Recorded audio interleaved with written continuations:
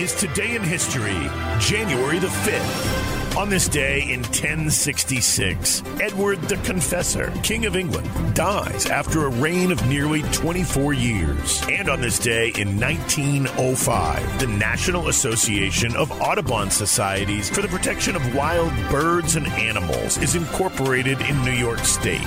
Also on this day in 1933, the Golden Gate Bridge is born as construction begins and workers begin excavating 3.25 million cubic feet of dirt for the structure's huge anchorages. Some said the bridge couldn't possibly be built. Other critics said the bridge would cost an exorbitant sum, almost $100 million. But the dreamers and the builders won out. Construction began officially on January 5th, 1933. Following the gold rush boom that began in 1849, speculators realized that the land north of San Francisco Bay would increase in value in direct proportion to its accessibility to the city. Soon, a plan was hatched to build a bridge that would span the Golden Gate, a narrow 400-foot deep strait that serves as the mouth of San Francisco Bay, connecting the San Francisco Peninsula with the southern end of Marin County. And on this day in 1920, the New York Yankees announced the purchase of the heavy-hitting outfielder George Herman Babe Ruth from the Boston Red Sox for the sum of $125,000. In all, Ruth had played 6 seasons with Boston, leading them to 3 World Series victories. On the mound, Ruth pitched a total of 29 2/3 scoreless World Series innings,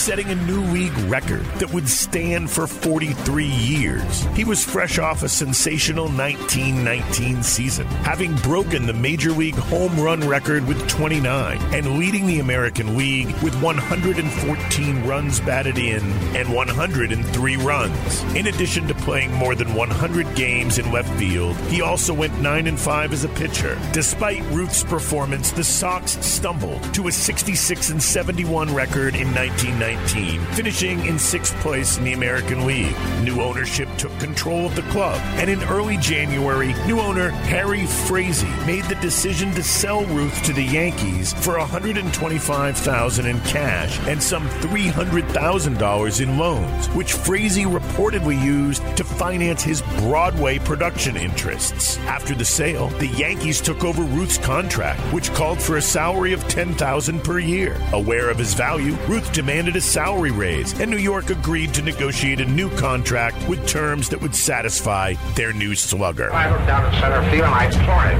I said, I'm going to hit the next pitch ball right past the flagpole. Well, good Lord, must have been with me. The deal paid off in spades for New York, as Ruth went on to smash his own home run record in 1920, hitting 54 home runs. And throughout the rest of the 20th century, the legacy of Frazee's lopsided trade continued to hover over Major League Baseball as the Yankees won 39 pennants and 26 World Series titles, and the Red Sox went 86 years without a World Series. In 2004, the Sox finally shook the curse of the Bambino, coming from behind to beat the Yankees in the AL Championship Series and then sweeping the Cardinals to win their first World Series since 1918. And on this day, in 1980, hip-hop is born. Here's Wonder Mike, Hank, and Master G, the Sugar Hill Gang. Hip-hop's roots as a musical phenomenon are subject to debate, but its roots as a commercial phenomenon are much clearer. They trace directly to January 5th, 1980, when the song Rapper's Delight became the first hip-hop single ever to reach the Billboard Top 40. The basic elements of hip-hop, MCs rapping, DJs mixing and scratching, were all in place by 1979, but you still could not walk into a record store in Times Square and buy a hip-hop album.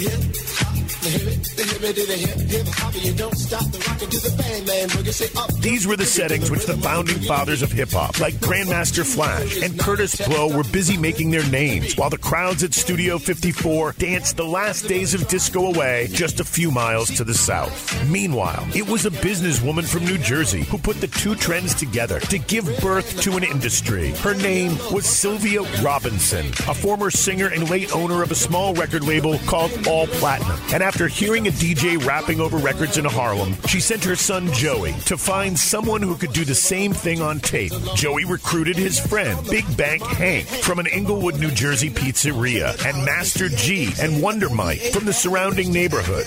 Sylvia named the newly formed trio after the Sugar Hill section of Harlem and chose Chic's Disco Smash Good Times as a backing track and scheduled studio time. What happened that weekend is a subject of some controversy. It involves Big Bank Hank borrowing his lyrics almost wholesale from the notebook of a Harlem MC named Grandmaster Caz, whose name appears nowhere on the credits or royalty checks for Rapper's Delight. What happened that Monday, however, was straightforward and revolutionary. The making of the record began. Hip hop to the hippity hop. You don't stop, especially when you hear the bang bang boogie of the Boogie to Be. Hip hop born January the 5th, 1980, with the Sugar Hill Gang on this day in history.